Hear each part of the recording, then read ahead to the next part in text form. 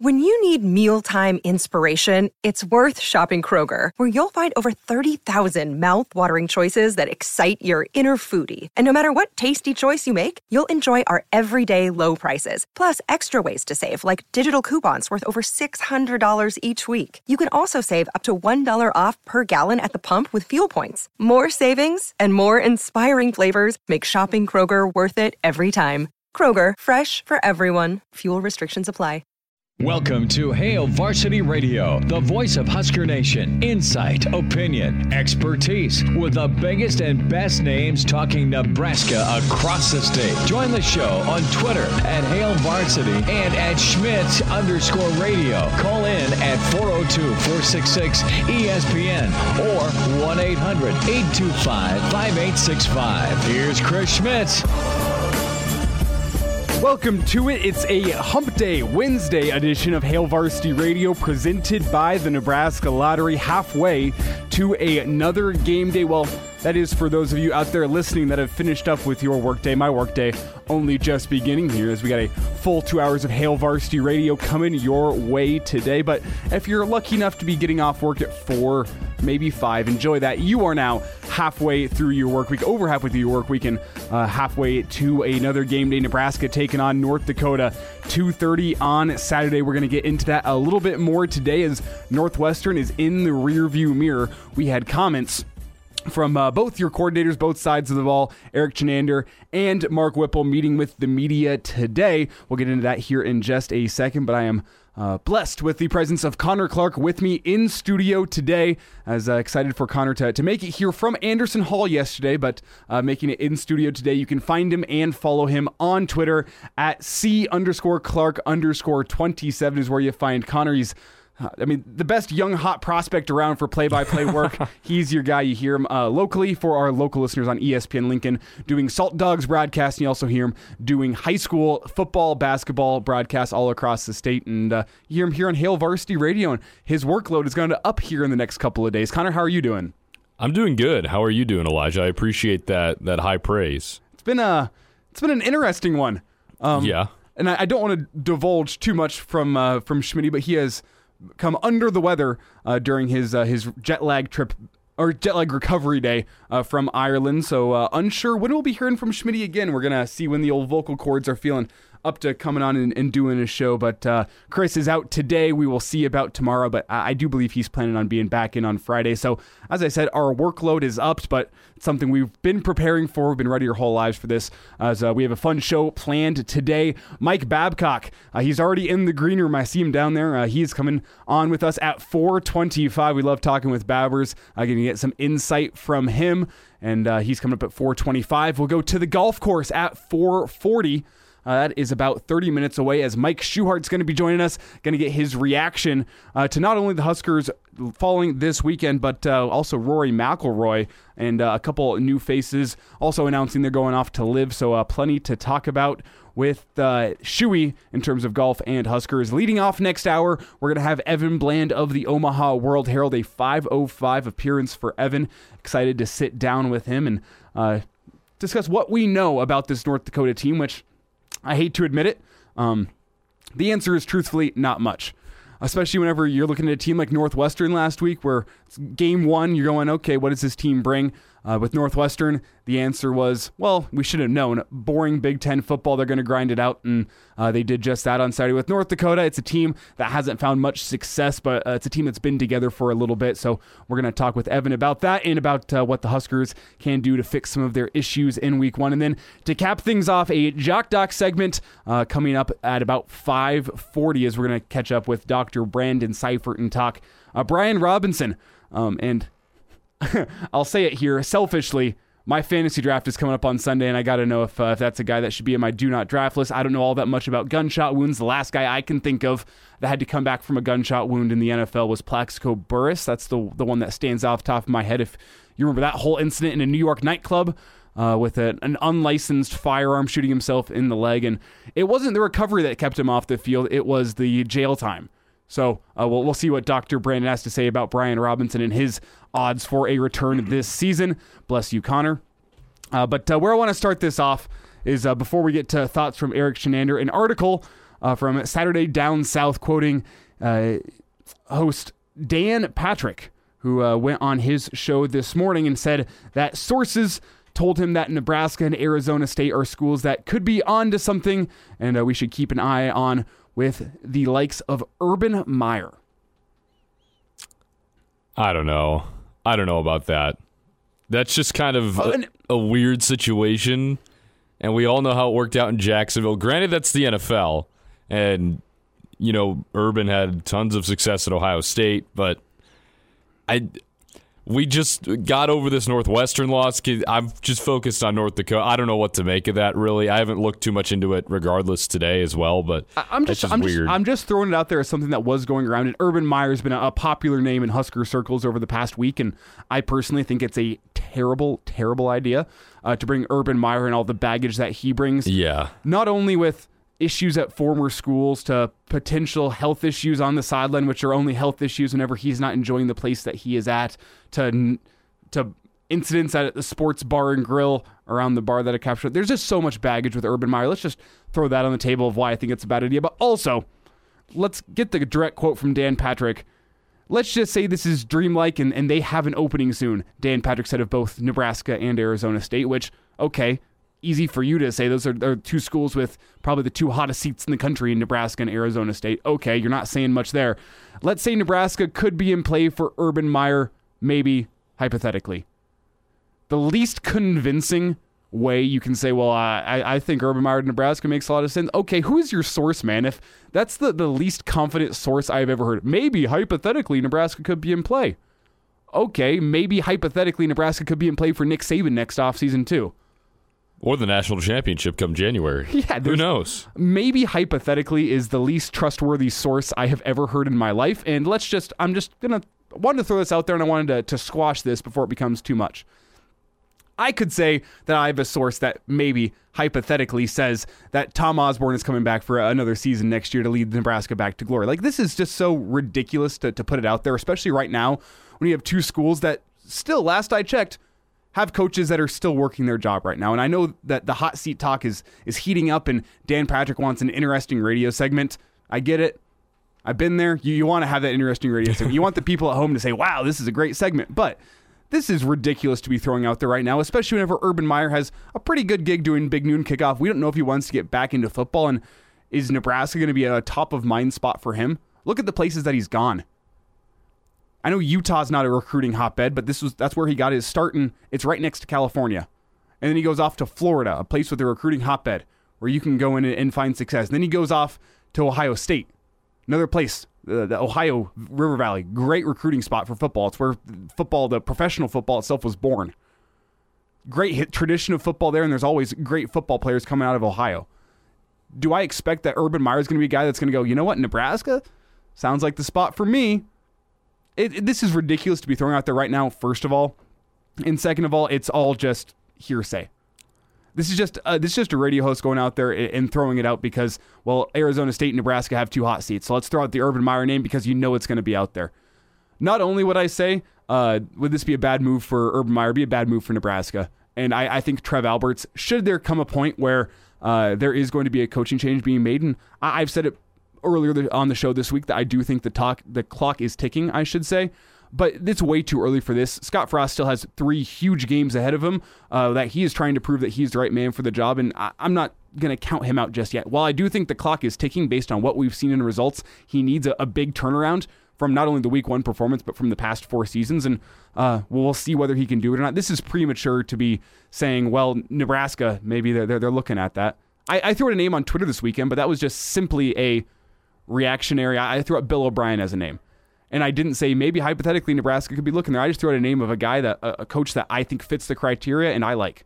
And if Dan Patrick were to say that, if he were to go on the air and say, you know what, Nebraska and Urban Meyer, it makes a lot of sense in my mind, and we'll see if that comes to fruition. I think they should go after him. That's one thing to say. It's another thing to say, I have a source that says maybe hypothetically Nebraska could go after that, because that's zero confidence whatsoever in your source, A, and B, it's just stirring up something just to stir something up. Yeah, you mentioned it's an interesting headline for somebody to go look at and say, oh, I want to hear what this is about. Now, you mention it. There's 3 enormous games for Scott Frost left before we get back into conference play here. And I kind of thought about this earlier today when it comes to Scott Frost, how much time he has left with Nebraska, if it will come to an end sooner rather than later, or if he can salvage the season. And ironically, and I'm sure he didn't come up with this quote, but it's a coach that I've heard say this a lot, is Pat Fitzgerald. And he says, well, there's a reason why the rearview mirror is so small and the windshield is so big. And I think that's what Nebraska needs to do here because, yes, they lost to Northwestern. I don't think they lost to Northwestern as badly as they lost to Illinois a season ago. Yep. There's some things that can be cleaned up. That's what these next 2 games can be used for. I said it yesterday on the show. They're very important lessons coming up for Nebraska as well because you're pretty confident that they're going to beat both North Dakota and Georgia Southern. And then you head into that Oklahoma game and maybe Nebraska beats them, or maybe they make it close. As long as you don't get run out of the building by Oklahoma, I think that's a good thing for Scott Frost. Now, if you lose in excruciating one-score fashion once again, then that's a different story. But if you make it close/win against Oklahoma, that gives Scott a little bit more time. But again, these next 2 games before even the Oklahoma game are going to be huge. And I mean, Urban Meyer, I agree with you. I don't think it would be good for him. I don't think it would be good for Nebraska. I think we should just kind of squash that before it even gets started. And for as disappointing as that game was on Saturday, there was still progress in a way. In some poor coaching decisions from not getting enough rotation on your defense through a game to the onside kick, which we've hit ad nauseum. I don't want to hit that anymore. There's some mistakes there, which I think are an indictment of the coaching staff as of right now, but there's time to fix those issues, A, and B, look at the difference in close losses last year to the one close loss this year. Last year was close losses playing from behind. You salvaged it in the fourth quarter, and you still couldn't get it done. At least against Northwestern, it was from the front. And I know that's disappointing and disheartening to Husker fans, but you did have an 11-point lead on this Northwestern team twice. There's progress being made there, and while it still ended in a loss, I think that does give you some encouragement moving forward that, you know what, if they can clean some things up, maybe you can hold on to that lead late. Yeah, and I do want to say one more thing, too, with that onside kick. Now, it's not the reason why Nebraska lost, but you have an 11-point lead after that score. You go in and kick the onside kick. You know your defense has been struggling all game long, and you don't even give them really a chance to try and stop Northwestern because if you kick that ball deep, maybe it's a touchback, they start at the 25, that's still a long field for Northwestern to go. You don't give your defense a chance to seize momentum on their side of the ball, and that's why I think the onside kick was such a big issue. Yeah, and here I said leading off the show, well, Northwestern's in the rearview mirror. We're going to look ahead to Georgia Southern, seriously. And here we are talking about Northwestern again. It was a painful one for Husker fans and for me to talk about just all alike. But let's get to the phone lines here as we have a call coming in, and you can call the show 402-466-3776. We go to the phone lines now, and Will, you're on with Hail Varsity Radio. What do you got for us today? Hey, guys. You got to remember, we were, 13-point favorites against Northwestern, and we lost. And then when he was saying that, well, if we keep it close against Oklahoma, that'll help give Scott a little more time. No, you got to beat Oklahoma to give Scott more time. These are games that are very winnable. We should have beat Northwestern. We know how that outcome was. But I lived through the 90s. We never said, well, if we keep it close. We just went out and won. It's not keep it close. That's not Nebraska football. But it's also not the 1990s anymore, Will. Let me just pose this back to you. It's not the 1990s anymore. You know you're still in a rebuild, and I know the rebuild isn't where people would like it to be right now, but in the scheme of this season, close against Oklahoma, I'm agreeing with you, is going to be disappointing. It's not what you want, but I don't think it's a fireable offense for Scott Frost to lose to a good Oklahoma team with a good head coach, and you're not 100% sure what they bring this season, so maybe this is a better topic for 2 weeks from now whenever you're pre-gaming Oklahoma when you know what this Oklahoma team actually looks like they're going to be this season. But you got to keep in mind that there is a natural progression to a rebuild, and while losses are disappointing, you never thought that this was going to be the 10-2 or 11-1 season. The natural progression is make it to a bowl game and show progress, right? Yeah, but no. Wrong thinking attitude, in my opinion. I appreciate everything you do. But you got to remember, I'm a Solich fan. I was a true Bo Pelini fan. Yeah, I know how he acted on the sideline. But he went 9-3 and still got fired. Frost is in his fourth season and only 3 wins. He has 49 losses You realize Osborne only had 49 losses through his whole career? I did, yeah, but I'll just throw it back to you one more time, but we'll get you out because we're up against a hard break here. But okay, well, I think that the expectations for Nebraska football as a whole should be higher than even people around here in national media say. When you look at the influence of what NIL can do for your program, 7-5 should never be the expectation around here, and I'm with you on that. But you also have to take a step back and look at where Nebraska football has been and where they're trying to go. And you got to understand that success is progression. And if Scott Frost is still here at Nebraska 3 years from now and he's going 7-5, not even close to okay and acceptable, but you're still in a rebuild and you still haven't seen a bowl game. So while 7-5 would be, I think, disappointing for Nebraska as a whole, it's still a win on the season. But our schedule is set up to be 7 wins. Georgia Southern, North Dakota, Northwestern should have been a win. I'm nervous about Illinois now after what they did to Wyoming. That's a fair point. Rutgers. It's not. We're going to be lucky to have 4 wins this year, I think. Well, what you got to do is take it game by game, I think, and that's why I don't want to overlook. I lived through the '80s with Turner Gill, Mike Rozier, and Urban Fryer and Remington and that whole group. I lived through that. I lived through the 90s when we got our championships. But we're not the laughingstock of the country anymore. We're just forgot about in the country, I think. I think we're the pity of the country. And I hesitate to say we, but I'm just going to rephrase you. Yeah. It's the pity, and that hurts. Yeah, yep. I appreciate your job you guys do in the afternoon. I really enjoy listening to you. I listen to you every day, so you guys have a good afternoon. We'll appreciate you. Thanks for the thoughts today. And remember, you can give us a call, 402-466-3776. We do this show for you. We'd love to get your thoughts. We'd love to hit the talking points that you want us to hit. So give us a call. Leave us a review. Wherever you do that, the reviews are what pay the bills. We'll rephrase this whole conversation with Mike Babcock, Husker historian. He's with us after the break here on Hail Varsity Radio. We're presented by the Nebraska Lottery.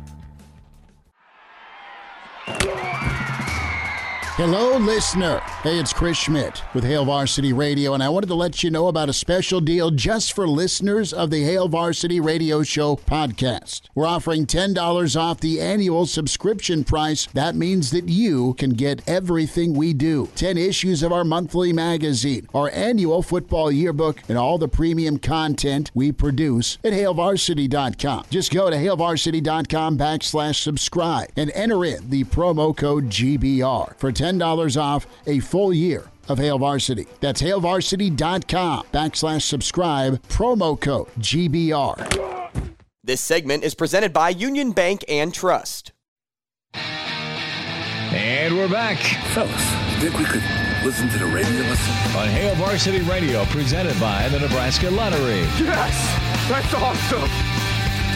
Rolling through a Wednesday edition of Hail Varsity Radio. We are presented by the Nebraska Lottery. Elijah Herbal and Connor Clark in today for Chris Schmidt, who is recovering, and we wish him well, as a little bit under the weather right now, but Schmidt should be back with us a little bit later this week.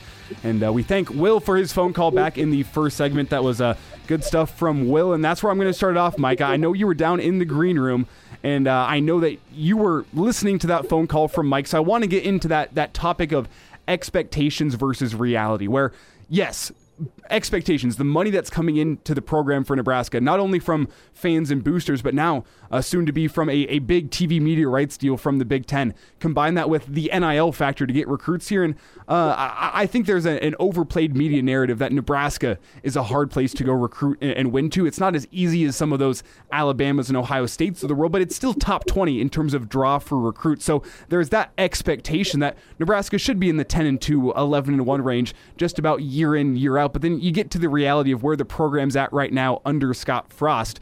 And I just want to rehash that talking point with you, the fact that Nebraska, more than likely, if I looked at it right now, is probably going to be 2-2 exiting their first 4 games of the season. And it's weird whenever you start off with Big Ten, but I'll call it the non-conference slate. You're probably going to be 2-2 after those first 4 games.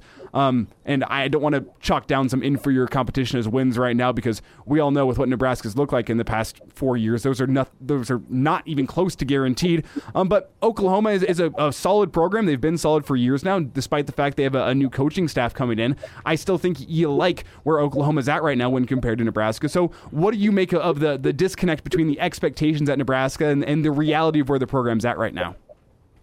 One thing you have to consider is that Oklahoma had a slide too. I mean, there was a time there, Nebraska in the 90s, late 90s, beat Oklahoma back-to-back.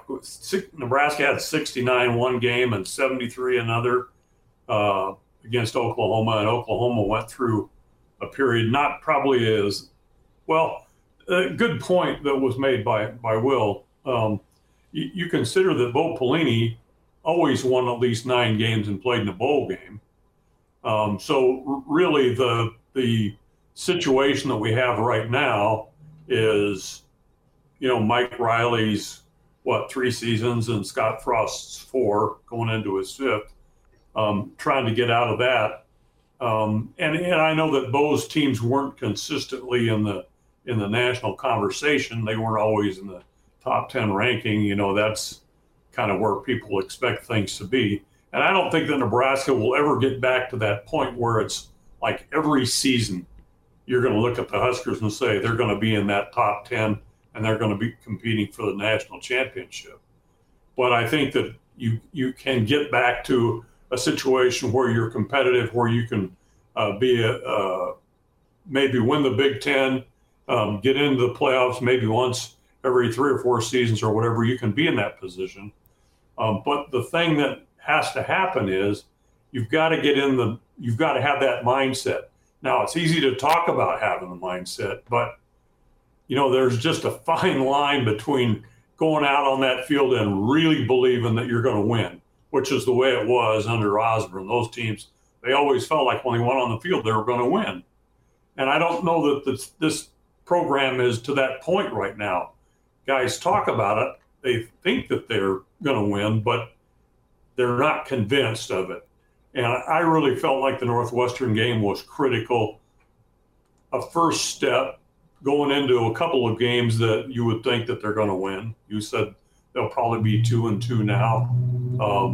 So they beat Oklahoma. What's that other lot? No, I'm just kidding. Should beat North Dakota, should beat Georgia Southern. Had you had the Northwestern energy and confidence or whatever, then maybe you're going out on the field against Oklahoma and you're really thinking, we're going to win. We're going to win the game. Now, whether you do or not is not the point. It's the belief.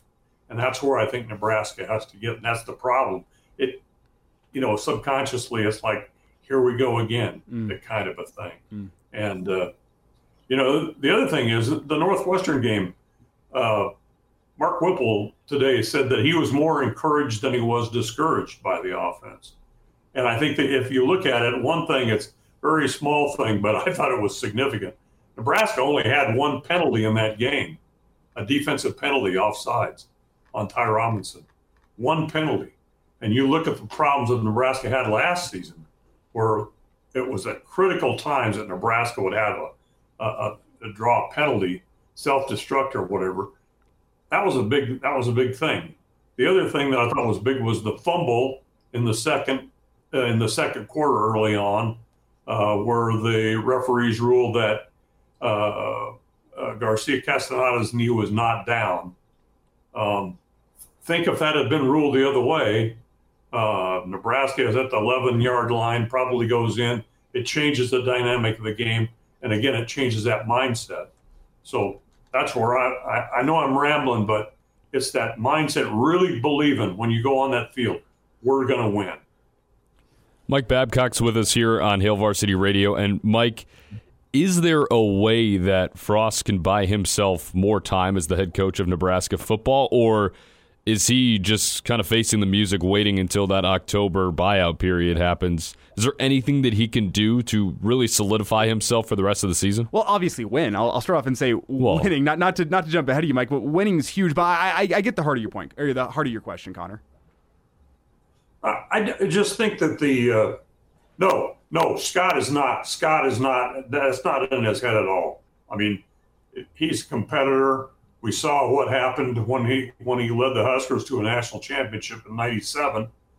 He went through some things. You know, the Central Florida game, we've probably talked about this, but ironically, Osborne always had a predetermined, the backup quarterback comes in the first half and gets a series just for experience. And so Frankie London came in, replaced Scott Frost. He leads the Huskers to a touchdown. And then on the next series, as was the plan, Scott comes back in the game because the backup got his one series and experience, and the fans start booing. They're booing because Frankie London led them down to a touchdown. Scott Frost played through that. There were things, you know, the fact that he went to Stanford initially rather than Nebraska. There were Husker fans that were down on him for doing those kind of things. He battled through that. No, Scott Frost doesn't give up. He won't. And one of the things I think is that they've kind of circled the wagons. You know, we had 3 players talk yesterday at the weekly news conference. No players today. So there will be no players before the game against North Dakota. You know, it's kind of all in-house sort of a thing. But no, Scott will not back off. And I don't think that you know, as a fan base, people ought to be looking at it as, well, when we get to October, then that's what's going to be decided. You know, he's going to prepare this team, and they're going to play hard, and he's going to try to come back from that Northwestern loss and get something going, whether it's a loss to Oklahoma. You can beat Indiana. I don't think there are games on the schedule after the Oklahoma game. You've got some conference games where you have an opportunity where the Huskers can win those games. Now, Illinois and you mentioned earlier, Illinois and Wyoming, that makes you wonder a little bit. But you can get the job done. That game is here, right? Illinois is here. Minnesota's here. Mm-hmm. You got to go to Purdue. That's a tough one. You got to go to Rutgers. That's just a weird one on Friday night. Trap game. But you can do those things. Indiana is here. You can win those games.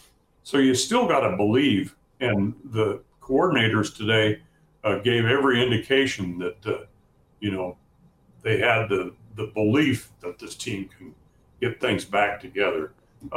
Shenander said that it wasn't up to their standard and they were going to fix it. And he took responsibility for that. You know, Caleb Tanner yesterday was just, it's all on me. I'm taking responsibility. You've got to have that attitude. I think they do. So even though I think they needed to win that Northwestern game, they didn't win it. Okay.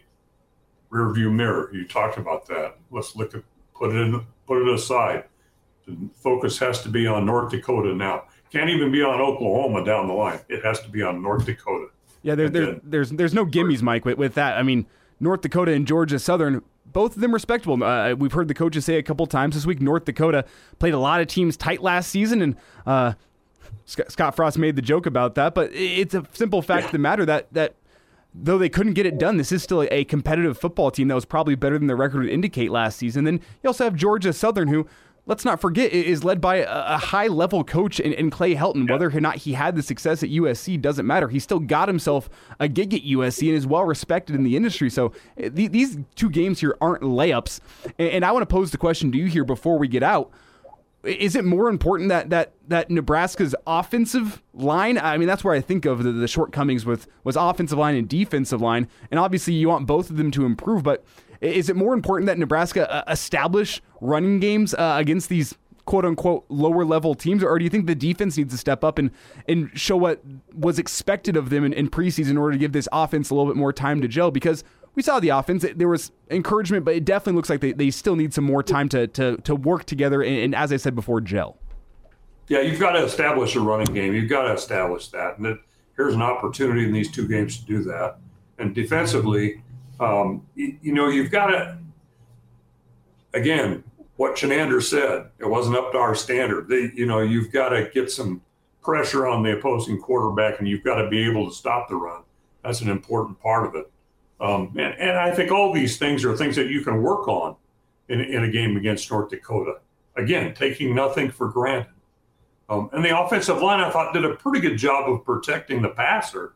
It's the running game where you've got to got to get things going because, again, you've got to be physical. I thought Northwestern was more physical than Nebraska at times. And in the second half, I thought Northwestern made some adjustments that Nebraska did not make adjustments. And I think that was, to me, that was the difference in the game. Mike, last thought here, about 30 seconds. If Nebraska does get the job done on Saturday, who does it need to come down to? I mean, you talk about the offense needing to establish the runner. Are you going with a guy like Anthony Grant? Yeah, I think he's shown that he can be the guy that they can rely on. But again, they want to use multiple guys, but you've got to have one guy step up. I think he's the guy that potentially can do that. And boy, I just think they have a ton of outstanding receivers when they're all healthy and ready to go. So I think there's a reason for optimism with the offense. The defense needs to play better. I thought that was going to be the strength. Given those two things, there's reason to be optimistic to a degree. Looking at the schedule, it's still set up for Nebraska with good home games and the potential if they can just get some kind of mindset established. There's Mike Babcock with us here on Hail Varsity Radio. Mike, appreciate your time today. We'll get caught up next week. All right, bud? Thanks, guys. There's nothing better than enjoying some sun with a drink and hot dog in hand, taking in America's pastime. Whether you're here for the baseball or the entertainment that comes with it, Werner Park is the place to be. The Omaha Storm Chasers have a handful of home games remaining, so get your tickets before it's too late. Give yourself something to look forward to as the summer winds down. Don't miss this opportunity to make lifelong memories with family and friends. And now, back to Hail Varsity Radio. Back in here on a Wednesday edition of Hail Varsity Radio. We are presented by the Nebraska Lottery, and good stuff there from Mike Babcock. A couple seconds late, so apologies to our listeners out across the state that maybe had the last couple seconds of Mike cut off. Apologies for that, but I'm professional in here, getting things back into our perfect timing as we do. So we're going to continue rolling through here on a Wednesday, and it's time for us to head out to the golf course, Wilderness Ridge to be specific, where we check in with golf pro Mike Schuchart, and we got tons to get in here with Mike. But Mike, how are you doing on a Wednesday? Still beautiful golfing weather, and I mean, the greens, from what I've seen from Wilderness, still look like they're beautiful despite the lack of rain. How are you doing today? We're doing good. Yeah, we're still hot and heavy in the golf season, man. It's 90 degrees out and perfect golf weather. Well, Mike, before we get to some Husker football thoughts, because, you know, we got to go there. This is a Husker football talk show. Let's get to the Tour Championship over the weekend. A huge performance from Rory McIlroy as he was 21 under on the weekend, taking home the crown over at East Lake Golf Course. Your reaction to Rory's performance this weekend and what he put together? Yeah, pretty impressive. I mean, he's had an amazing, impressive season. You know, he's come close a bunch of times, couldn't quite get the major, but ended really strong at the end of the year and basically won the big prize, $18 million. So that'll get somebody excited about playing golf. Well, $18 million's nothing compared to what Liv is putting out there, and got to get there as well, as Liv Golf is taking away competition from Rory. 5 guys, I believe, heading off to the Liv Golf Tour, including number 2 in the world, Cam Smith. The money from the PGA side of things is just hard to match from Liv Golf, and by the day it feels like there's another huge name going off to Liv Golf, and it's been the story of the golf world. Yeah, it is. I mean, it's the amount of money that they're putting out there is hard for guys to turn down. I mean, it's just crazy amounts of money, and obviously guys are paying attention to it. I mean, I saw a stat. It's like 12 of the last 24 major winners are now on the Liv Golf Tour. So it's like, you know, money does talk. You know, when they put enough money out there, it's hard to not pay attention, and guys are obviously going for the money.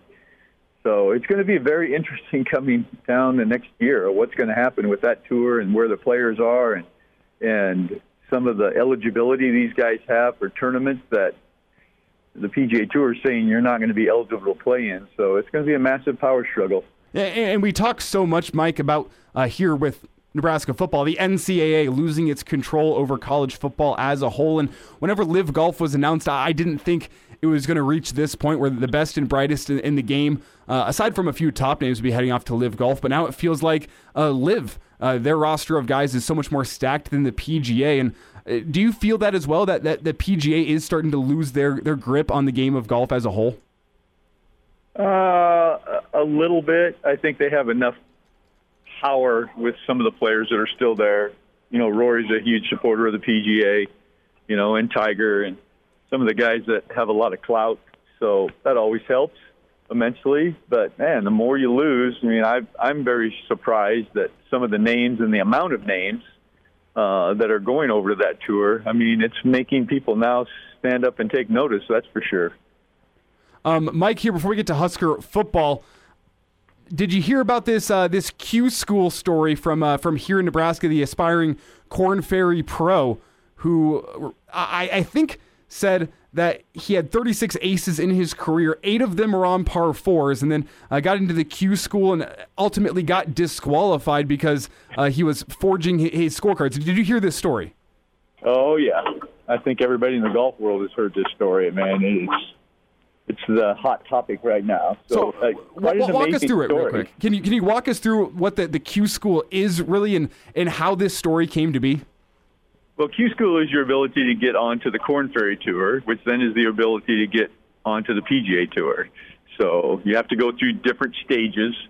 So this is what's called a pre-qualifier. So guys that have no status that are looking to become golf professional or touring professionals that really have no credentials behind them from a past, they need to go through this, get through this. That basically is telling people that they're qualified. They play well enough to be able to continue on. Then you go to a first stage, then there's a second stage, then there's a final stage. So it's just a massive process of elimination until you get, you know, your top players that are finally in the finals that get their Korn Ferry Tour status, which then they play for a year, which allows them to get their PGA Tour status. So it's a long, grueling competition. I've gone through many a times. So it's not much fun. But this guy is, you know, a guy that's had 39 hole-in-ones and 9 of them on par 4s. Mm-hmm. It's hard to fathom that somebody with that type of success has not been heard of.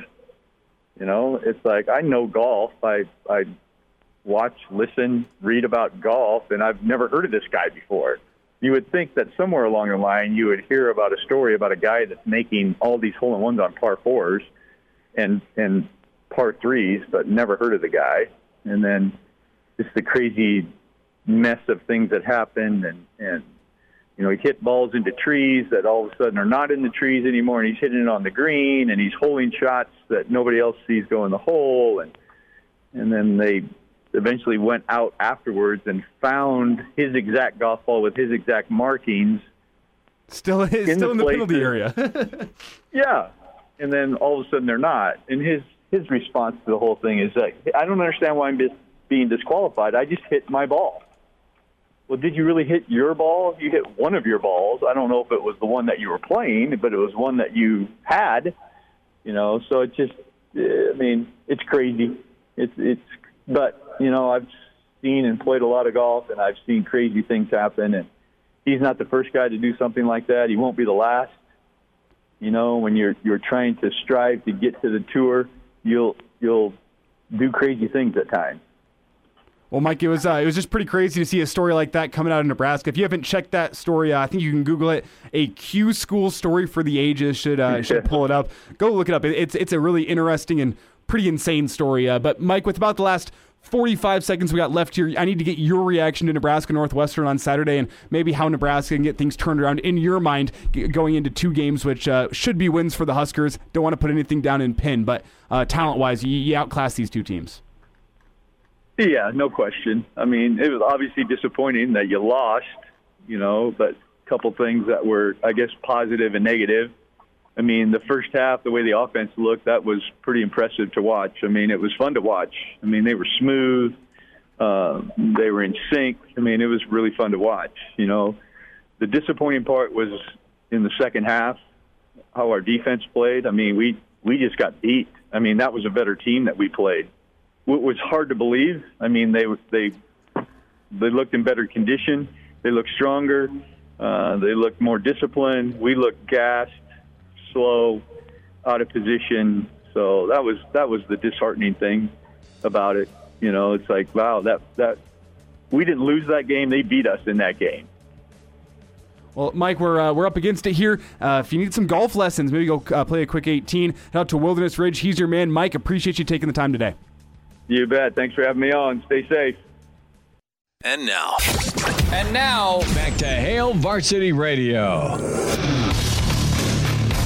Wrapping up hour one of Hail Varsity Radio here, it's Elijah Herbal and Connor Clark taking you through the show today. And as always, we are presented by the Nebraska Lottery. Schmitty getting a rest and recovery day, as both getting over some jet lag and a sickness which has overcome Schmitty. So we wish him well if he's at home listening. Schmitty, get off the radio, get in bed, take a nap, rest up, recover, flip on some Peaky Blinders. There's got to be something good out there. Maybe the new season of House of the Dragon. Awesome show. A lot out there. Rest up, relax, Schmitty. We got this handled. Where I want to go, Connor, with this last segment we got here is let's dive a little further into this Q School story, because I wasn't planning on going there with Mike, and then I realized, you know what, I kind of have to. Did you hear about this? No, and I'm very fascinated. I wish my golf scores were as good as that. And how can you pull off that amount of cheating in golf without anybody noticing for that long? Because that in itself, I think, is impressive enough. And what was it, 39 hole-in-ones? I mean, how do you pull that off without anybody noticing? So, yeah, he says he's got 36 hole-in-ones in his entire career, 8 of which came on par 4s, and he says that he's hesitant to include a couple of those. The people who did this story actually called him up to get his version of events and said, like, well, I don't want to count all 8 of those because a couple of those happened during practice rounds where I didn't play a full 18. It didn't trying really to be count. humble. Trying to be humble, yeah. But the playing group where it all went down, I think it was either last Friday or 2 Fridays ago, was the offender, Matt Moroz, along with Andrew Nee and Grant Hafner. And all 3 were hovering around the cut line, and unbeknownst to those 3, the officials that were on the course that day had a tight eye on Moroz, because the day before his playing partners had reported, well, we didn't see anything fishy aside from the fact that he was playing pretty much the first shot every single hole. He was getting up way ahead of us playing these holes, and we didn't actually really see how many shots he was taking. We can't confirm, because there were times where he was up on the green and we were still making our approach shot, so we can't confirm everything. So the officials had a close eye on him, and then things got wacky on that Friday, which is the final round.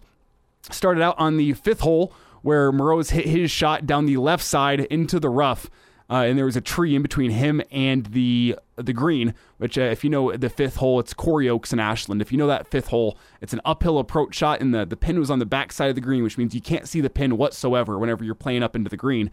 And he apparently hit a low stinger-type shot that landed 60 yards, somewhere give or take, according to the players he was with, short of the hole.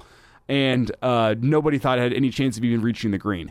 And then they get up to the hole, and that guy, first guy up there, Moroz, they get up there, and he's celebrating with his caddy. It's in the hole! He's getting fist bumps all around, and nobody could believe. They're like, well, weird bounces happen in golf, but this is weird. And at this point, they did not know that there were officials watching Moroz on the day. And then another incident, I believe, at the 9th hole, another one at the 13th, and long story short, we gotta get out of here. He was disqualified for fabricating his scorecard after they found a ball, which, as Schuhart was telling us, was into the rough, and then he said, well, it came through this penalty area out of the trees, and was in a spot where I could play it, so I'm going to play it. The golf officials went back and checked, and they went and found his original golf ball still in the rough, in the trees, and his defense was, well, that was from a practice round earlier this week where I lost a ball. That wasn't from today. Yeah.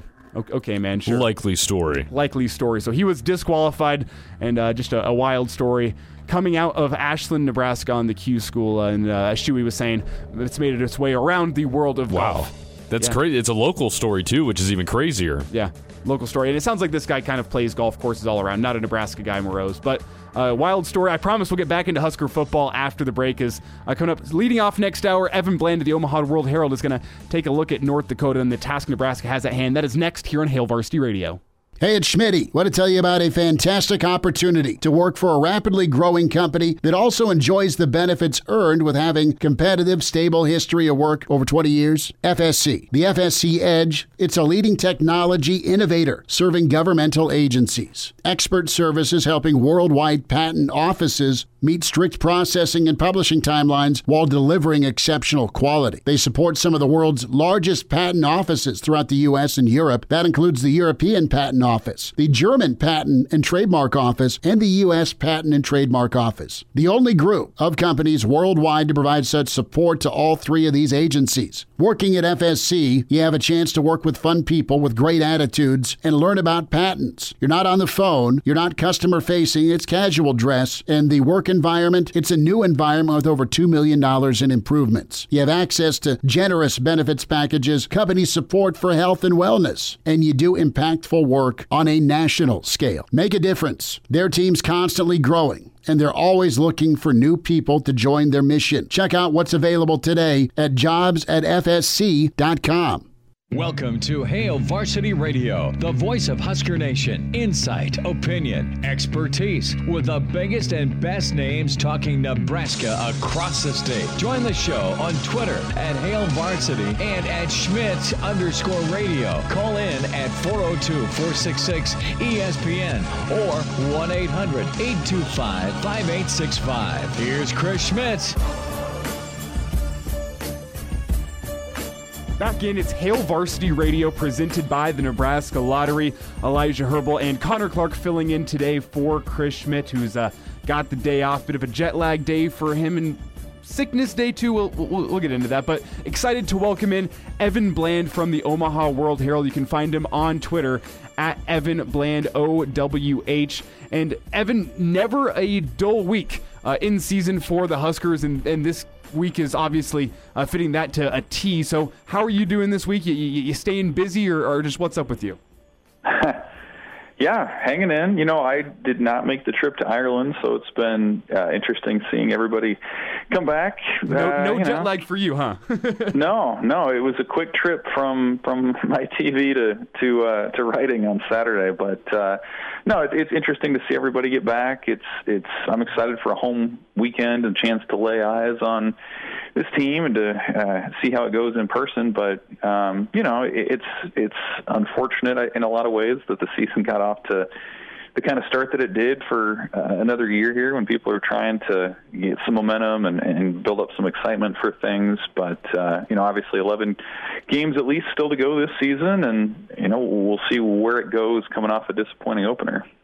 Yeah, and Evan, with the North Dakota team that's coming to town, it's not like they're a very well-known team around the country, even in terms of national publications writing previews for this North Dakota team. So as you look at this team that Nebraska faces, what are some question marks for you, at least from North Dakota, them playing in their first game of this season? I believe they have a returning quarterback, a lot of returning talent, and a team that's been together for a while, but they haven't gotten the job done thus far. So what are your questions, maybe some unknowns about what the Huskers face on Saturday?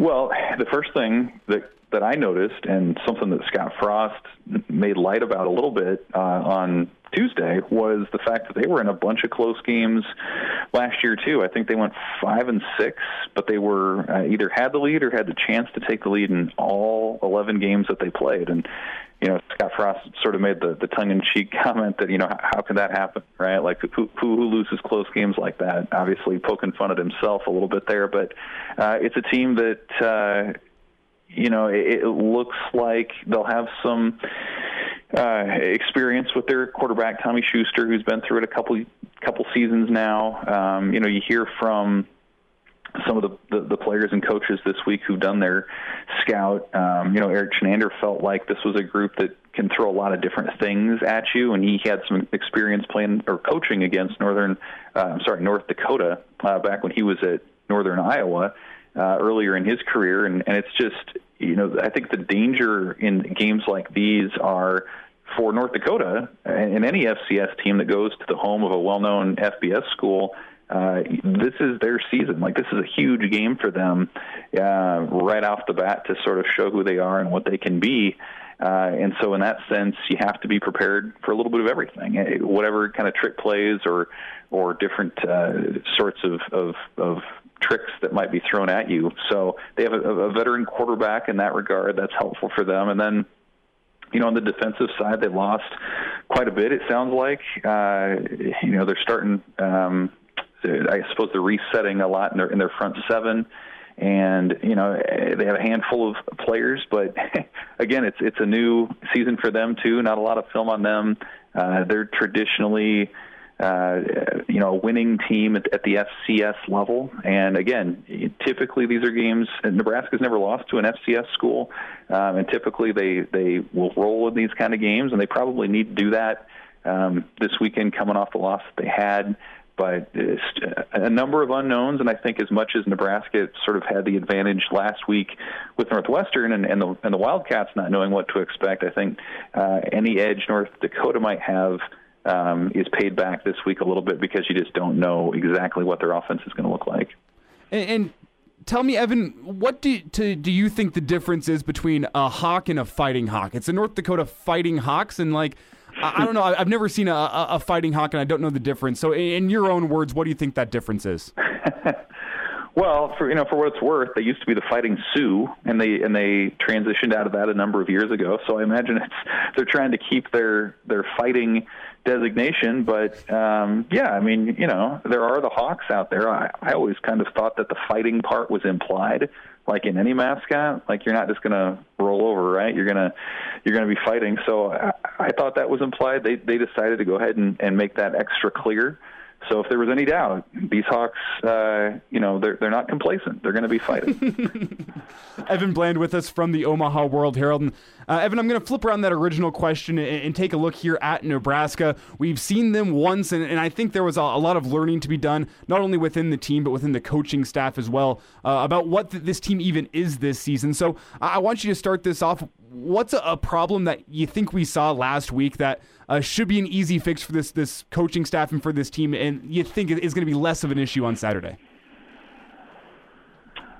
Well, that's a good question. I mean, to me, the big two concerns were the line of scrimmage both ways. Mm-hmm. I mean, Nebraska struggled to get the running game going. They had two explosive runs. The Anthony Grant touchdown obviously was the highlight, but they had a hard time getting that thing going. And then on the other side, just the way Northwestern was scheming things up, it was proved difficult for Nebraska to slow the run. They didn't get any quarterback pressures in that game, which is concerning as well. I mean, you can kind of make the case either way. You can say on the offensive side that, hey, as this running back rotation settles in, as this offensive line gets used to playing with each other, maybe that translates into a better ground game. I think on the other side, you can say that if there has been a strong internal belief all offseason that Nebraska's edge rushers indeed might be the deepest position group on that team, then maybe that starts to show up against teams that are going to take more chances than Northwestern did, right? Northwestern played for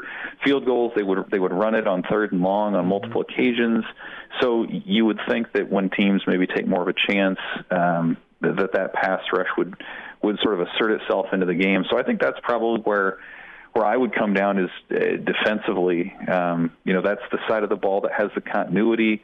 That's the side of the ball that has some of the best leaders on the team. So it seems, from my perspective, that again, if you're talking about North Dakota or Georgia Southern or even Oklahoma, which likes to pass it around, those are the sort of teams that this defense might be best suited to stop, again, because of their ability to rush the passer, or at least what we saw during the off season and in fall camp. So I think that's probably where it'll be. I would be dishonest to say that I wouldn't be concerned about both sides of those things, because you hear players and coaches in the last couple of days.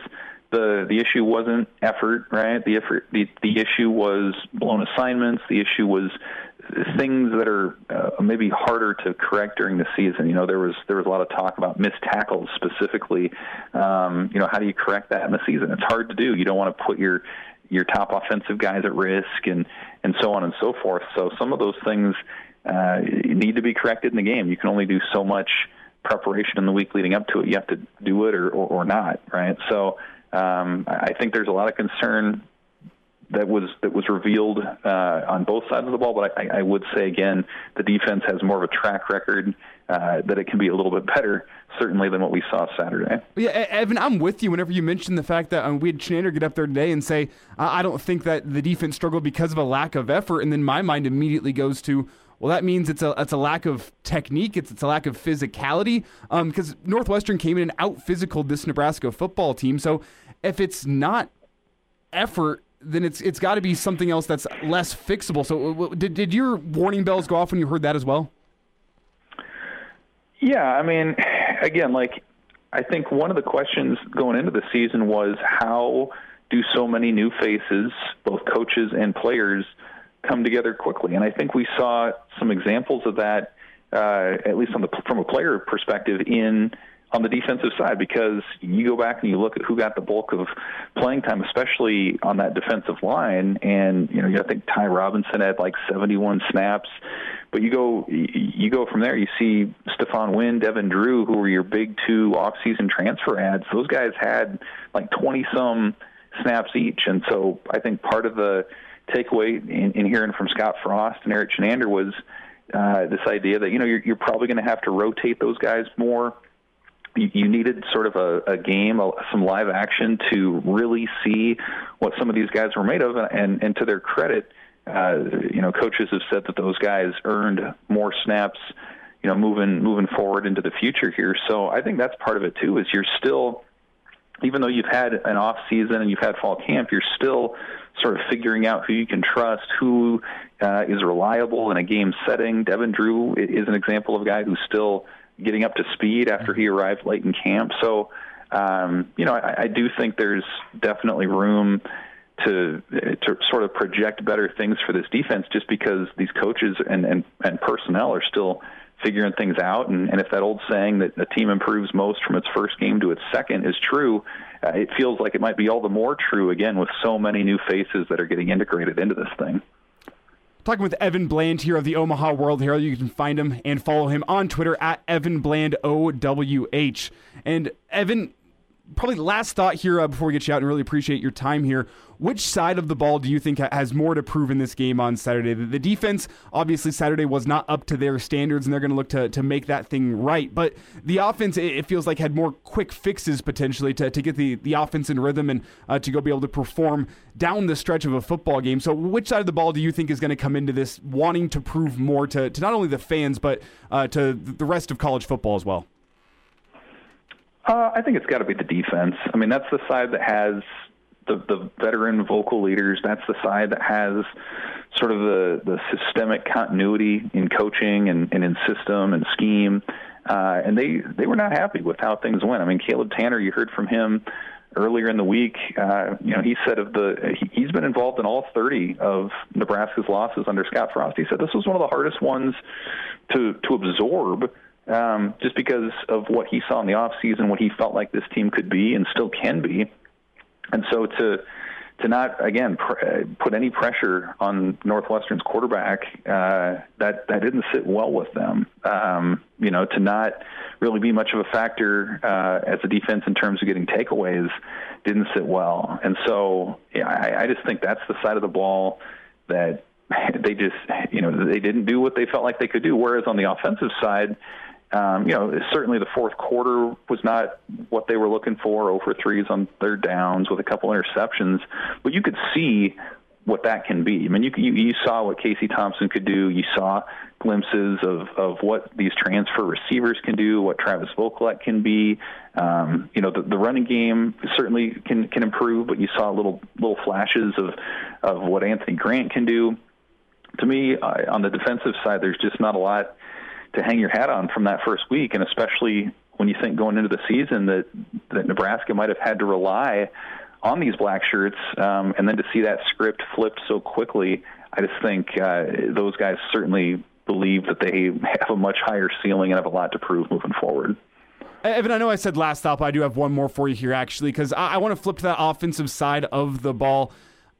What's your concern level between A, the drops from the receivers, and B, the lack of push from the offensive line? Because both things really hindered that Nebraska offense on Saturday. And the offensive line, the push and the running game, opening up holes has been an issue for a couple years now, and you could probably say the same thing for the receivers with lack of being able to get open in drops when they finally do get open. So which of those do you think is a bigger concern in your eyes as you look ahead to these next two football games?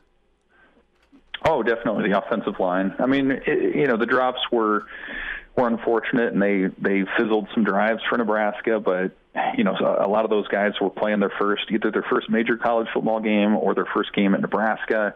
You can kind of see, how that could happen in game one. You probably wouldn't expect that to continue, but, the offensive line, that was the big question mark most of the offseason, and I think the opener didn't do a lot to sort of change that narrative. And so, you talk about getting the ground game going. Some of that's Nebraska's running backs sort of finding a pecking order and getting the hot hand, but certainly a lot of that too is going to be how and if that line can generate a push. And it's not necessarily a young line, but it's not really an experienced line either. I mean, you have guys that have been in the program for a number of years that are being elevated into new and bigger roles than they've had. And so it remains to be seen, how this group can gel. I think it remains to be seen how committed Nebraska wants to be to the running game. I mean, what the style of offense that we saw was very much what Pitt ran under Mark Whipple last year, West Coast, pass heavy. Casey Thompson throws it more than 40 times in a game that Nebraska led for much of that game. So, I think there's a lot for that line to prove that it can get that push. That's where the sort of the creativity comments from Scott Frost came from, that Nebraska needs to scheme up more creative ways to get its running backs the ball and to allow them to make plays. And again, a lot of that leads over into everything else. If you can't generate a push, then you might have a lot of 3-and-outs and quick possessions, and then that keeps your defense on the field like we saw for 80-plus plays in the opener, and that's part of the reason they looked so gassed. So, how the O-line goes, it doesn't just affect the offense, it's going to affect a lot of things, and there's no doubt that those guys, have a lot to prove here moving forward.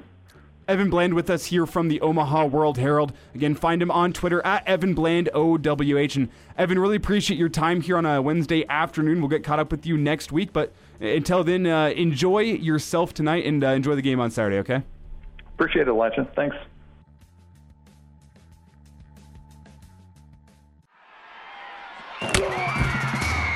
Hello, listener. Hey, it's Chris Schmidt with Hail Varsity Radio, and I wanted to let you know about a special deal just for listeners of the Hail Varsity Radio Show podcast. We're offering $10 off the annual subscription price. That means that you can get everything we do. 10 issues of our monthly magazine, our annual football yearbook, and all the premium content we produce at HailVarsity.com. Just go to HailVarsity.com/subscribe and enter in the promo code GBR for $10 off a full year of Hail Varsity. That's HailVarsity.com/subscribe, promo code GBR. Chime in 402-466-ESPN or email the show, Chris at HailVarsity.com. Just try me. Back to Hail Varsity Radio. Rolling through a Wednesday edition of Hail Varsity Radio, we are presented by the Nebraska Lottery, Elijah Herbal, and Connor Clark. And as we just heard the intro say, open phone lines here for about the next 15 minutes. As you can give us a call, 402-466-3776. That's 402-466-3776. Also, 800-825-5865. Give us a tweet at Herbal Essences for me. No underscores, no nothing. Herbal, spelled Herbel Essences. Yes, that is in reference to the hair care company. Yes, I also made that when I was in like 5th grade, and I've stuck with it because people know me by it now. So that's where you find me on Twitter. You can find Connor Clark at C_Clark_27. I nailed the underscores there as Connor gives me a big old thumbs up. And you can also find and follow the show as a whole on Twitter at HVarsity Radio. You can give us a tweet, and we'd love to get those on the air. We got a tweet in earlier in the show from Brennan. Haven't got the chance to get to it just yet, but he was talking to us in reference to what we led the show off with, Dan Patrick's alleged source telling him that Urban Meyer is allegedly a candidate for Nebraska whenever Nebraska, last I checked, still has a head football coach. So take that what you will, and what I'm taking from that is, I'm taking it with a grain of salt is what I'll say. I don't quite believe what Dan Patrick is putting down there, but you got to drive in the listeners somehow, Dan Patrick. I get it. Whether or not that is just throwing out complete hypotheticals is one thing, and that's what I think he's doing there. But Brennan tweets in, if I'm Trev Alberts, I'd rather slam my head in a car door than hire Urban Meyer. So straight and to the point from Brennan. Yeah, there's baggage. There's baggage there, and there's a lot of jokes I could make on the air. I'm going to refrain from doing so, but there's many a joke. You can fill in the blanks with your own joke from wherever you are listening today.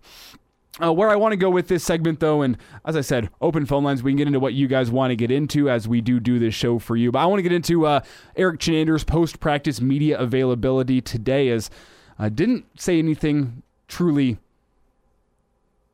shocking, anything that was truly divinely sounding inspired. It didn't sound like it was divinely inspired, I should say.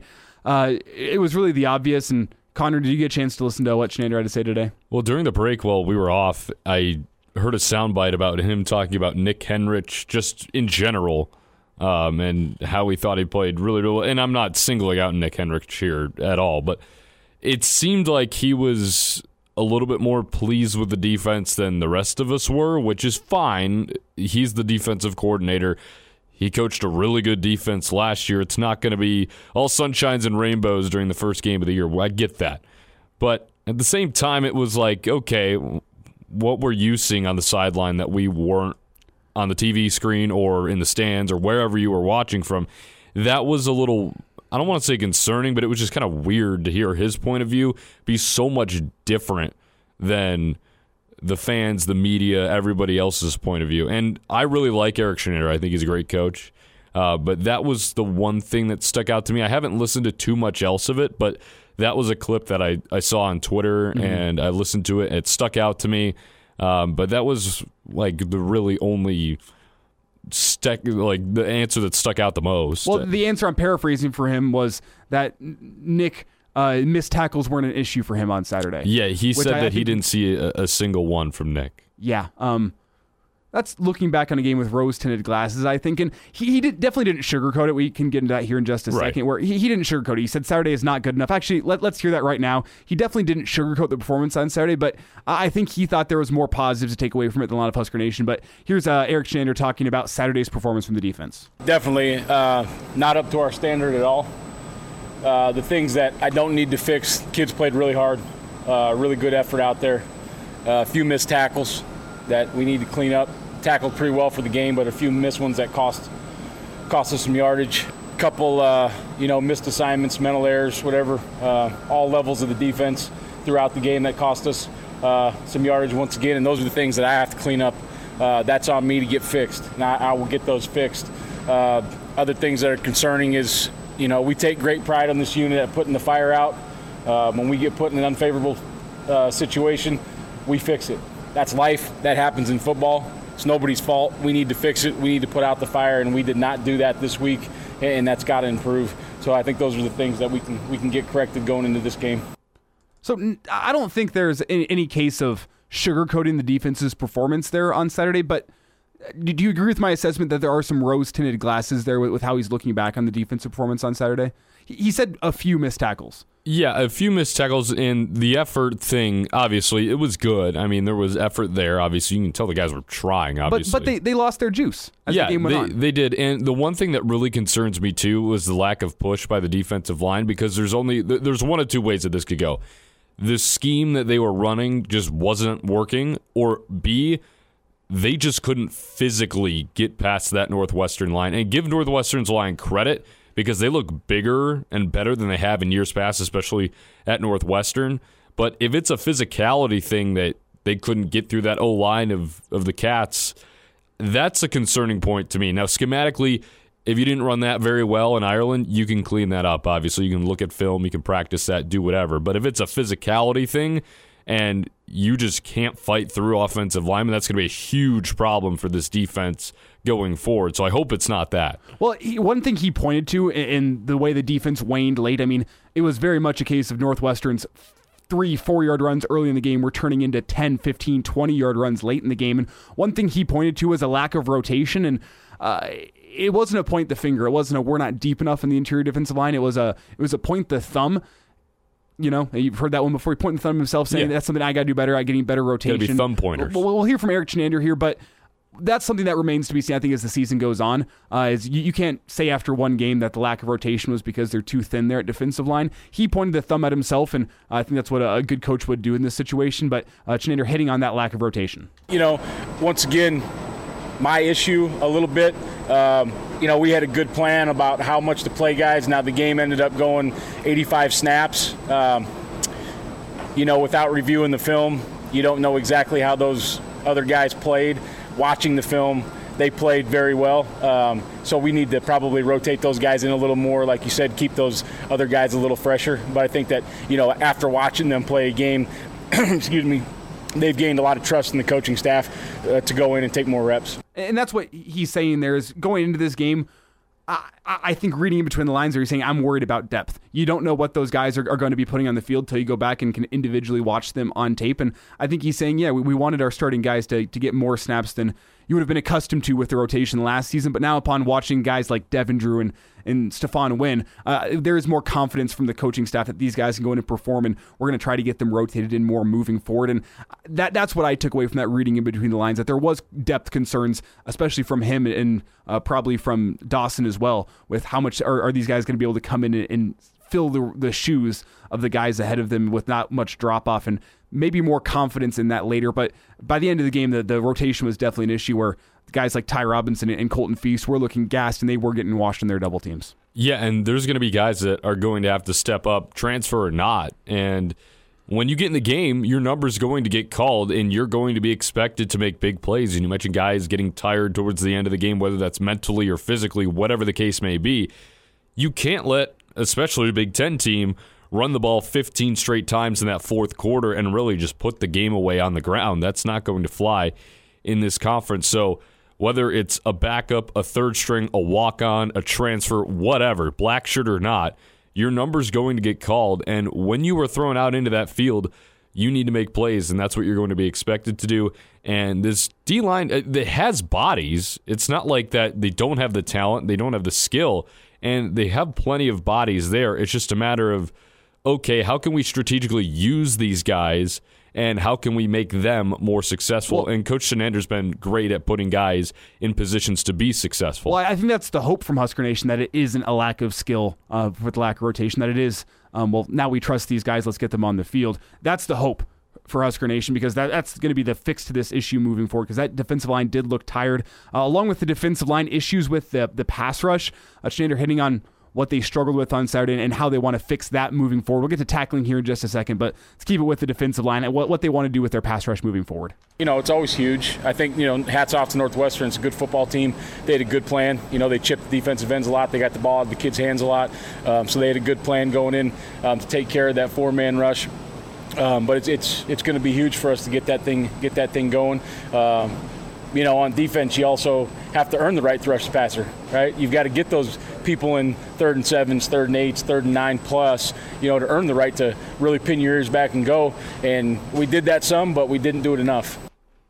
So nothing world-shattering there from Erik Chinander about how they develop a better pass rush. Well, it's Northwestern schemed it well, and we need to make more plays to put ourselves in better downs and distance coach to get after the passer. Very much coach speak. No quick fixes there, and it sounds like no quick fixes to tackling issues we saw on Saturday either.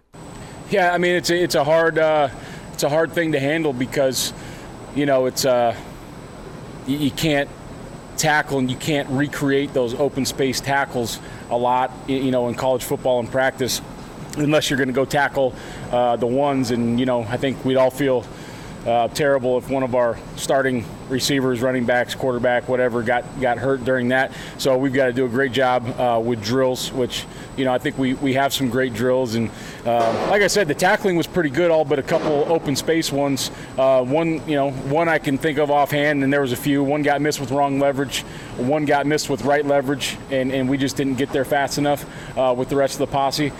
So we're going to really break down the film and talk about technique and drill that technique without being able to get those hits live. It sounds like to me that Chinander is kind of echoing something we heard from Kaz yesterday, which is you fix open field tackling by getting more guys around the ball. If you're one-on-one against a ball carrier in the Big Ten, you're going to struggle. It's athlete against athlete, but that's a tough play to make one-on-one, and you can fix that quickly by getting more bodies around the ball. And tackling is not one of those things that is an overnight fix, but that is something you can do to curtail some of those issues. Last thought here from Chinander before we get out here and get to our Jock Doc segment, but why Chinander is optimistic about this defense moving forward. The guys did not respond poorly at all. The guys helped the young guys that made some mistakes out there. We got it cleaned up. The good thing is I didn't see panic. I didn't see guys going sideways. We stuck together, and that's why I still think we have a very good football team. I think we have a very good defense. I'm very confident we'll get things cleaned up, and we'll continue to get better and better every week. And you got a big test, Connor, on Saturday to prove that you took those lessons from a tough performance against Northwestern and you applied them, because the weeks are counting down. At the end of the day, we can talk about, you can't overlook North Dakota and Georgia Southern, but these are put into your schedule in order to get you geared up. It's in order to take those lessons from Northwestern and get those things fixed before before Oklahoma comes to town. Yeah, it's going to be 2 tough games, 2 important games. Let's see if the defense and offensive units can improve in their own areas. And I'm sure we'll hit on that some more tomorrow, but coming up after the break, Dr. Brandon Seifert, Nebraska Orthopedic Center, a Jock Doc Wednesday. That's next. Each year, approximately 5,000 children are diagnosed with brain cancer. Of those children, nearly 30% will not survive, and many of those that do are left with debilitating side effects for life. We're asking you to help by tuning in to the 10th annual Team Jack Foundation Radiothon presented by the Home Agency on September 29th. Become a champion for a cure for just $20 a month. Visit teamjackfoundation.org to learn more. Thank you for helping us fight for a cure. And now, back to Hail Varsity Radio.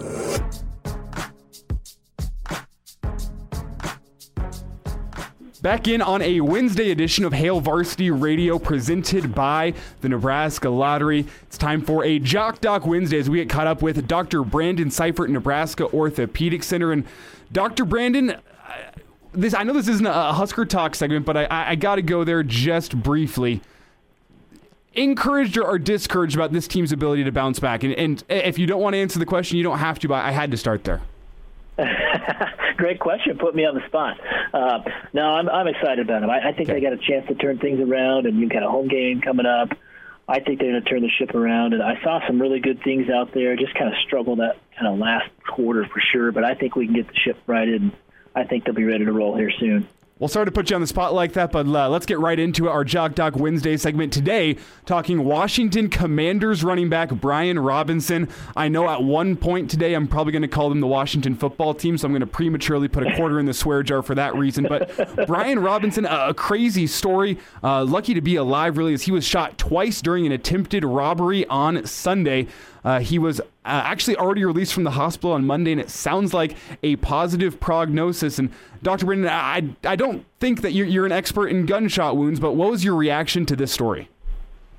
Just crazy story. A poor guy. I think about unfortunately all the rising rates of crime around our country and everything that's involved in that. But poor guy. So very fortunate, obviously, with gunshots to be upright and back moving around and not having something more significant happen. I definitely wouldn't call myself an expert in gunshots. However, where I trained at, big city, we took care of a lot of kind of gunshots, unfortunately, back in the day during my training. So I've had a lot of extensive experience with that. Fortunately, don't have to see a lot of that now. But, definitely things that result in a variety of trauma, kind of either on kind of a mild scale, moving all the way up to really kind of devastating type of injuries. The trauma that can happen to soft tissue, whether it's muscle, bone, from gunshots can really be devastating kind of long term. Yeah, and with Brian Robinson, as you said, lucky to be alive, but we do have to get into this recovery timetable process because my fantasy draft is on Sunday, and I got to decide whether this guy's on my do not draft list. Only half kidding. But He was shot twice, both in the lower body, and it sounds like the more serious of the two gunshot wounds was one that was near the knee, but NFL Network insider Mike Garofalo reporting that the bullet that hit near his knee apparently missed all major parts. That's ligaments, tendons, and bones. Did not create massive damage, and that's one of the reasons he's already been released from the hospital, and he was back at the Washington team facility yesterday. So with the gunshot wound, I mean, you think of there being massive damage and kind of that collateral, even if the bullet doesn't strike an area, that it can still cause some damage around. So what is your reaction to a bullet going pretty close to the knee and what that can do to an athlete's career? Yeah, great question. Obviously, there's a ton of things around the knee that can become a big issue. You alluded to some of those. As we kind of review anatomically with the knee, there's obviously ligaments that surround it. Obviously, there's the bony part of it. And even something even more generically is, just having some foreign body. We'll consider obviously a bullet a foreign body. Any kind of foreign body that goes through the knee joint itself. The knee joint itself, all of our joints are they're sterile compartments. And so when you take a foreign debris outside the body and it travels through that area, then what happens is your risk of infection goes up significantly. And so in this scenario, and in scenarios I've obviously seen in the past with significant gunshots, is if there's any question that a bullet has gone near a joint, you're going to go in and explore that area and make sure either A, did it go in or not. There's some things you can do to explore that, to assess for that. And if it did, there's a big suspicion for it, then you have to basically open up that joint and wash it out, clean it out, make sure all that debris is out of there so you can avoid, long-term infection issues. And so that'd be one of the big things we worry about. That's probably the most common thing we worry about with any type of gunshot type of wound. But again, fortunately for him, no issues into those major kind of soft tissue structures.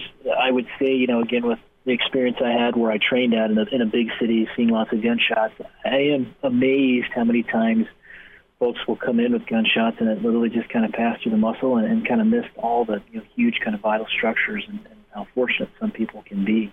Well, it sounds like that's the case here. Dr. Brandon is just going through some muscle, but even that can cause some damage. What does that recovery look like? I know that the Washington Commanders, there's the one in the swear jar, but the Washington Commanders haven't placed him on injured reserve, and he's already a part of the 53-man roster, meaning they expect this to be a quick turnaround for Brian Robinson. What does that recovery from a bullet going through some muscle look like for an athlete?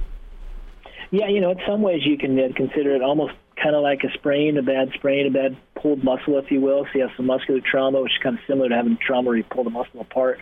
A soft tissue incident like a gunshot wound can cause that. So you basically put them back on a pretty speedy recovery program of hitting the rehab hard, range of motion, strengthening, getting him back out on the field. The big issue there is always wanting that, wound to heal. You don't want to push them too hard where they're kind of sweating over a place where the, entrance and exit wound was, or any type of surgery was, until that incision heals up well. Otherwise, you put them at risk for infection. So that usually is kind of the biggest limiter, at least initially, in terms of how aggressive you can be with rehab, making sure you don't push them too hard where they're sweating over a fresh incision or fresh wound. But once that heals up well, then I think he can be, I bet they'll be pretty aggressive with him in the next 3 to 4 weeks in terms of getting back to rehab and pushing him to a return-to-play program. He probably could be back in 4 to 6 weeks, at least based upon what they're telling us with his severity of his injuries not being that significant. He might be back on the field in 4 to 6 weeks. And what about any long-term potential, maybe career shorteners to this? Is this really something where after 4 to 6 weeks, it pretty much is back to life, or normal life, I should say, maybe with a scar on your lower body? Or are there potential factors that could crop up 5-10 years down the road after a type of injury like this? Yeah, I think what we'll probably see with him is in the first year, we're going to see if there's going to be some long-term issues that show up. Obviously, depending on how much muscular trauma was there. And then the issue there becomes, depending on that amount of muscular trauma, is how much that impacts like his speed, cutting, kind of explosiveness type of deals. And so that will be what we have to find out over the next year. But really, if it's just more muscular soft tissue trauma, I think there's a good chance that it may not have a big long-term impact for him. And again, hopefully that early return is possible. And Dr. Brandon, last thought here on Brian Robinson. Would you prefer being a doctor seeing gunshot wounds to the legs as opposed to the torso or arms? Well, what does that look like, or is there any real difference? Yeah, that's a tough call. You'd preferably if you had to pick a spot, it would be somewhere where there's, a decent amount of kind of muscular soft tissue coverage in that area.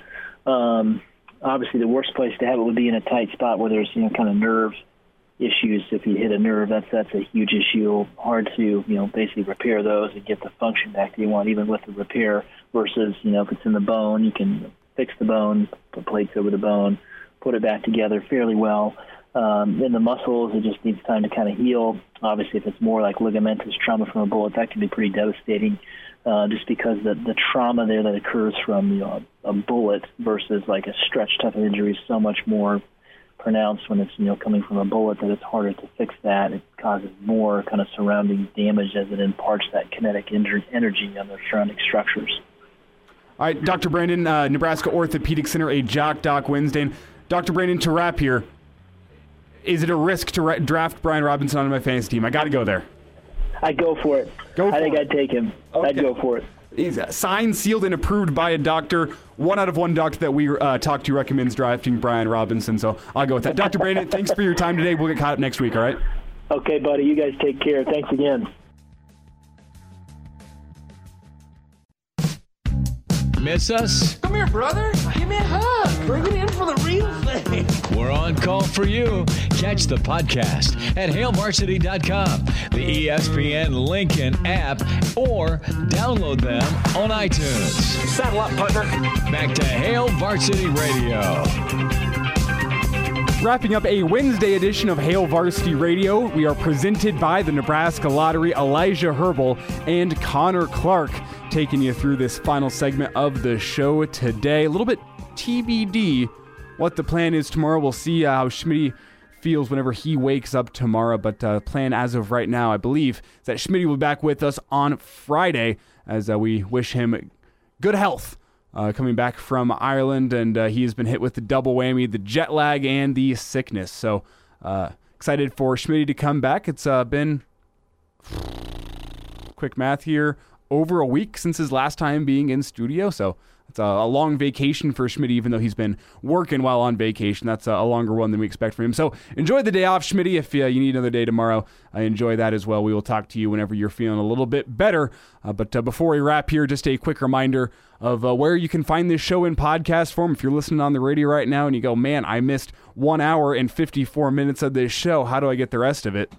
ESPN Lincoln's Twitter and Facebook is a great place to go check, as we'll have individual interviews posted up there. If you want to catch the full podcast, Apple Podcasts, Spotify, Google Podcasts, or the Hail Varsity YouTube page are your best bet, as all those will have the full show. And the big plus of the Hail Varsity YouTube page is you get to see our beautiful faces. We had some webcam issues yesterday, and by webcam issues, I mean we only had one, so it didn't work out great to do a full show yesterday in video format. But today, the full show has been recorded, and it'll be posted up on YouTube somewhere around 8:30 tonight, as we'd love to get your feedback in the Hail Varsity YouTube page comment section, or leave us a review wherever you get your podcast. And last great way of getting the show is asking Alexa, hey Alexa, play Hail Varsity Radio. So if you're listening in this or to this show today in a room with an Alexa, I apologize for sending her whatever it is, haywire, but that's where you connect with the show. Last thought here,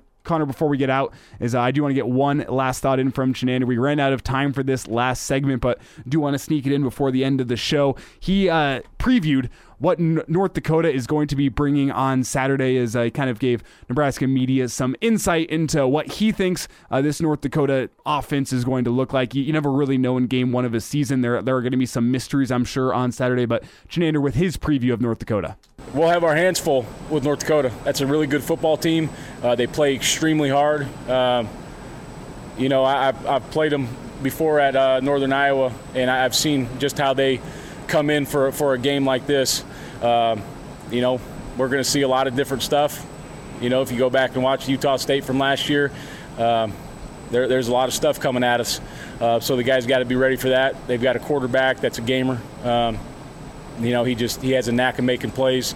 We've got a couple wide receivers back. Number 4 is a really good football player.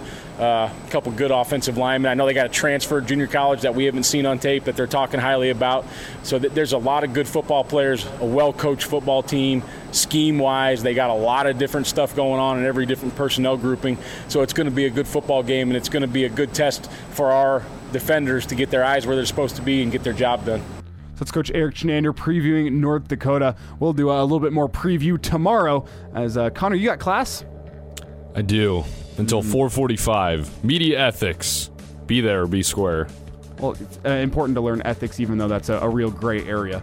But I digress. We'll be back with you tomorrow, 4 to 6, Hail Varsity Radio.